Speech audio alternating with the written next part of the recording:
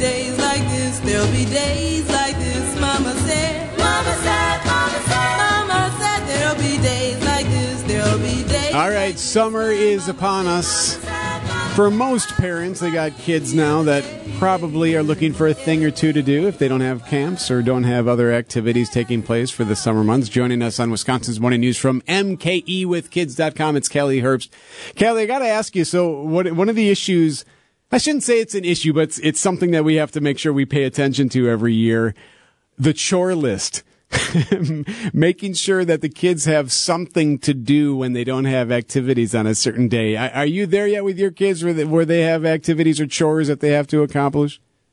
Oh, absolutely. Oh, my goodness. Well, my oldest is 12, and then I've got a 9 and a 7-year-old. So, yes, he is in charge of emptying the dishwasher every morning, and it makes my life so much easier. And then my daughter has been doing, like, filling the bowl of food and water for the dog and then, like, watering the plants. The only problem is I'm, like, hesitant to – she just started the plants chore, and it's like, oh, God, I hope these plants survive this. So I'm going to, like – I'm trying to, like, be observant and kind of do it with her at first. So mine are just a touch older than yours, and one of the issues we're running into is that they're all starting to bargain with each other because some chores seem to be easier to do than others or just aren't as messy or don't take as long. So we've actually considered doing like a chore draft. We've done versions of a chore draft in the past where they can pick on their own which one they're going to do. But then I love it. That's great. But it never works out perfect because then there's some shenanigans on who picks first, who picks second, and for how long and all that. But I love that they're doing that. I love it. That's so fun. The other thing I would say is, and this might not, other parents might not feel comfortable with this, but so I really trust my 12-year-old. And what I've done is I've put like a big stack of $1 bills in my front desk drawer. And I tell him, after you do your chores each day, just grab the dollar bill. Because it was hard to keep track of. I think what was happening is he was doing the chores, and then at the end of the week, I wasn't following through with actually paying him. Then he started to lack motivation.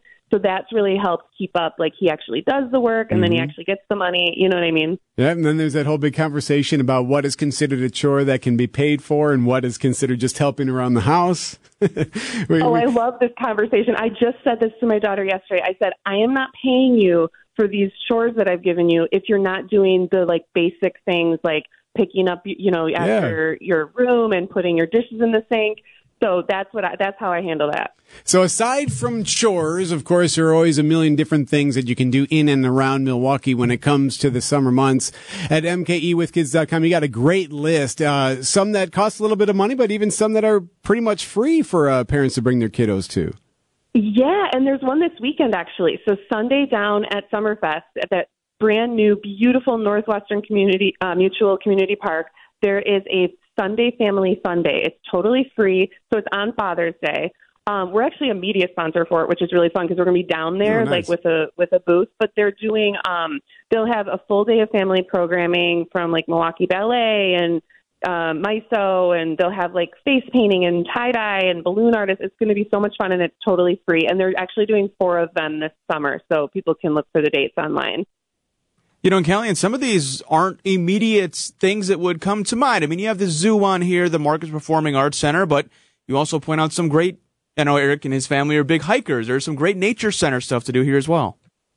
Yeah, so we love the waterfall hike at Ware Nature Center in Franklin. It's absolutely beautiful. You don't even believe it's like right in Milwaukee County. And it's super easy for kids, and that's why we include it on here. It's a flat, short hike from the Nature Center to this really pretty waterfall. There's also at that nature center several other really family-friendly, kid-friendly trails, right? They're flat, they're easy, but you're outside in nature, you're enjoying the weather. So yeah, we always like to include nature hikes. Calie Herbst joining us from MKEWithKids.com. Got a great list posted on their website of the 50 things you can do in the Milwaukee area with your kids. So are you a road trip family, or do you like taking to the plane? Well, we love to do like little day trips here and there just to break up the summer. Like we like to go to Port Washington. They have that really cool playground, Possibility Playground, and then a really cute Main Street area. We like to go once a year or so to that Farm Wisconsin Discovery Center. It's so cool, so educational, air conditioned for a really hot day. So yeah, we like to do day trips every now and then. All right, so Sunday again, where are you going to be if people want to go say hi when you're at the event there on Sunday? I am going to be at the Northwestern Mutual Community Park. Free family programming all day. There's also free parking, by the way, in Lot G. So they're really trying to make this easy for families and a really fun day for Father's Day. MKEwithkids.com is the website. Calie Herbst, thank you so much, and enjoy the chores being done today. I will. Thank you.